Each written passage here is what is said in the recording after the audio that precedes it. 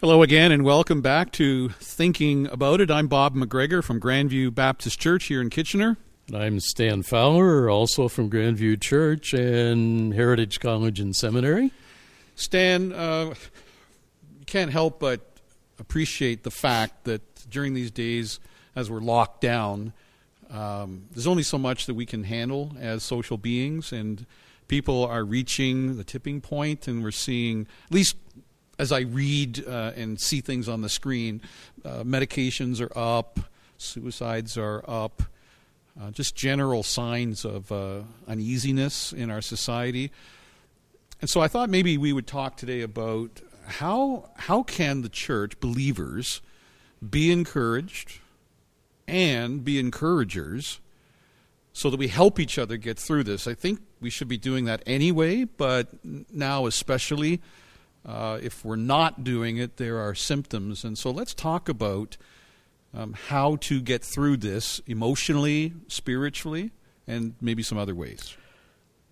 Yeah, these are really strange times, aren't they? Mm-hmm. And I remember how astonished in some ways I was, even last summer when we weren't all that far into the pandemic and the current issues. And there were stats indicating that between March and June, I think it was, of last year, 1/4 of young adults in North America had actually contemplated suicide. Mm-hmm. And I thought, wow, yeah, these are depressing times in many ways, but it seems a whole lot worse than I even realized. Well, certainly as believers in Christ, we have to start with understanding that God in Christ is providentially ruling this world. God is not surprised by anything that happens. I mean, I would say even biblically, there's a sense in which God, through the risen Christ, is the shaper of our history, not just an observer of our history. And so... Some people would say you just made it worse. I just made it now worse. He's part of the problem. I know, I did that. But, that's why the problem of evil in this world, how can this world be what it is? It's a problem because of our high view of God. If we didn't have a high view of God, we could say, God's doing the best he can with a runaway world. Give him a break, cut him some slack. Mm-hmm. But one of my favorite biblical texts for a long time goes back to my days as a seminary student when I heard one of my professors, who was an outstanding preacher, S. Lewis Johnson, preach Revelation chapter 5. And it's this wonderful picture you have seen in heaven, and there is God the Father with this 7-sealed scroll in his hand. And the question is asked, who is there who can break the seals and open the scroll? And nobody in the universe is found who's able. And John says, I started weeping. And then he saw a lamb standing that had also been slain, the risen Christ. And he is declared to be the one who is worthy to take the scroll, to break the seals, and unfold the flow of history. The ascended, risen Christ at the right hand of the Father, in fact, is the one in whom all things hold together, the one who is the sovereign controller of all things. That doesn't mean that everything that happens is good, morally good, or the perfect thing, but it does mean that in some sense, the risen Christ is not simply observing what happens and coming along to help us somehow deal with it. He really is the providential ruler over all that. And I know at one level, as you say, that kind of creates the problem. But stop and think about it. Do you want the world as it is without the risen Christ in ultimate control, or with him in ultimate control? I don't think that's a hard question to answer. That's a starting point. I mean, it's not all that is to be said, but it is a time for us to stop and think, okay, am I really prepared to affirm that God is the sovereign ruler over the flow of history? Well, when you think about it, the alternative is that there's nothing. It's chaos. It's the survival of the fittest. That's and right. There are some people who would say that, well, that in and of itself is a good principle. We can count on that process to bring about good things, and they make a god out of that. That's where they put their hope. It's flimsy, but people seem to want to believe that there's something that is guiding their providence. Now, we who believe this, that God is good and that God is sovereign, he's powerful, sometimes it doesn't matter practically in our lives. We don't seem to make the connection between that scene that you just described and the despair that I'm experiencing right now. Yeah, we don't. For that, explicitly, we need to move on from Revelation 5 to Revelation 6, where the risen Christ begins to break the seals and open the scroll, which I take it is about history coming to its conclusion in this age. And one of the seals, the fifth seal it would be, includes plagues.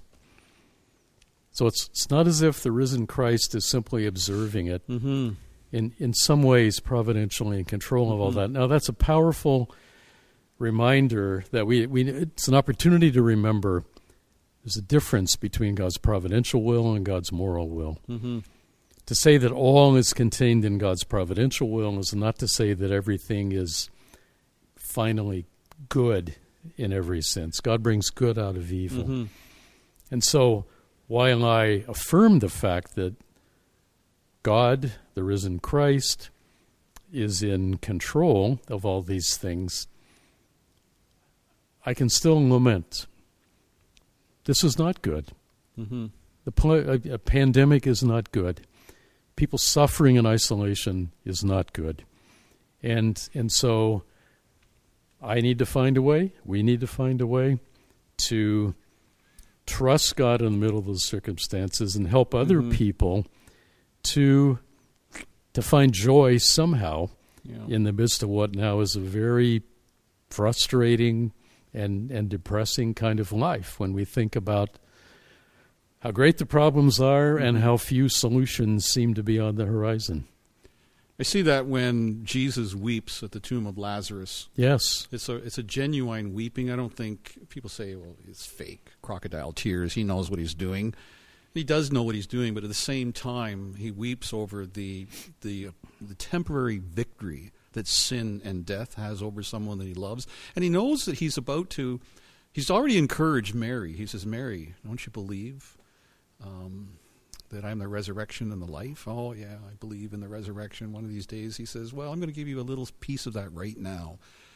And I think that's the key for we who live in this fallen world, to just open up the window of heaven and say, there's a little bit of that I can feel that sunshine on my face right now, something of the future that I can experience and hold on to right now. And so while I weep, like Jesus did, it's not without hope, like what Paul says. Right, we grieve, but we don't grieve without hope. I sometimes think about Romans chapter 12 when Paul is just sort of speaking a series of things that are the practical outworking of love for one another. It says, you rejoice with those who rejoice, weep with those who weep. Mm-hmm. And sometimes in our present situation, I find what I have to say with someone is, it's not good, is it? I mean, I understand the frustration. We all feel the frustration. Sometimes we think, I don't want to make things worse. They don't need me blubbering all over them. I've got nothing to say. I'm just going to say it wrong. And so we just leave them alone. Yeah, when in fact, we ought to weep with those who Mhm. weep. I mean, sometimes it's fair to say, I don't have any easy answers to it. I don't know anybody who does have any simple answers to it. In this life, we have our tears, we have our troubles, we really do. As believers in God's promise, we have hope that there's a better day coming, but we don't know when that is. And we don't know if God is going to deal immediately with the particular concerns and needs that we have. We don't know God's timing. We can pray about it. We can ask Him to intervene quickly, but we don't control God. We don't know His timing, and sometimes we have to help people recognize, it's okay to express lament and say, Lord, I don't understand what's happening. I don't understand what you're doing. Mm-hmm. I got to confess, I wish you were doing it differently, but I'm trusting you somehow, even though I don't understand. I love the psalm where David is at a time of disorientation in his life, and he didn't understand why the wicked prospered until he goes into the temple. And something about being there where God manifested himself, that he pondered the fate of the wicked. He just got a God perspective of everything, and it reoriented him. It didn't change the circumstances, but he just said, okay, God he's working out his will. I don't know why I didn't see it before I came into this place, but there's something about being there that does that. And I wonder, it's a wonderful thing to phone someone, give them cookies, a lot of those little things. But maybe one of the best things we can do is to remind one another of these things. A scripture verse, a promise to gather together as much as we can and sing the songs that send shivers up and down our spine, so that when we leave the gathering, like David, we're reoriented. And I think that's what happens when we gather, and it doesn't happen enough right now. No, it doesn't, and it's why we rightly long for the opportunity to regather as we have normally been able to do. I mean, you and I both agree that in the present circumstances, we're okay to make the best of it. But this is not the best of it, what's happening now. And I mean, it's not the best. The best would be to be able to go back to some kind of normalcy. But we do try to find ways. I mean, we're Zoom people now, right? Yeah. We connect in that way. Just last night, my wife and I were part of our life group that meets via Zoom right now. And, I mean, 4 of the 6 other people in the group are people we have never actually been in the same room with yet. When this life group was formed, we became part of it, and we only know each other on screen. But we are connecting, and we're trying to equip each other to deal with the reality of life that we're facing. So we got to find creative ways to do it. There is hope, but we need to find whatever ways we can to remind people that we have hope for the future, and therefore we can have peace in the present. Here at Grandview, when Jacob leads in worship, such as it is, or he'll sing a song, depends on the song, but it's a tonic to your soul. Right. Here's a guy that we know. We love Jacob. Got a good voice, and he's singing, and just listening to that, it's good. I discovered I'm embarrassed to say I like Gaither music now. I'm there, but I found them on YouTube. They've got a YouTube thing, and they're singing songs about heaven, and it was so good to hear it sung beautifully, and it's true, and I long for heaven, or the new earth, as we talked about fairly recently, and it's just so good to hear that, and we need to remind each other, to stir one another up with the hope that we have.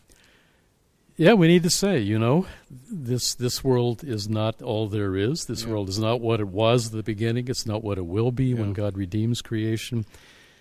But God is at work moving us in that direction, and in a variety of ways, God enables us to encourage one another to say, God is still in control, God is at work. We don't understand all the ways God is at work, but we believe the God who gave his Son to redeem us will give us all good things. Yeah, and if anyone's listening, if you're listening to us right now and you just had a bit of a bout with despair, we want to encourage you that the promises of God are certain, and he is sovereign, he's good, and we'll live to the day, I think, when we look back on these times and we see the wonderful things that God has done that we were unaware of. So we have every right, and you have every right, to be encouraged today. Thank you for listening to us. Keep on thinking and trusting. God bless you. Bye-bye.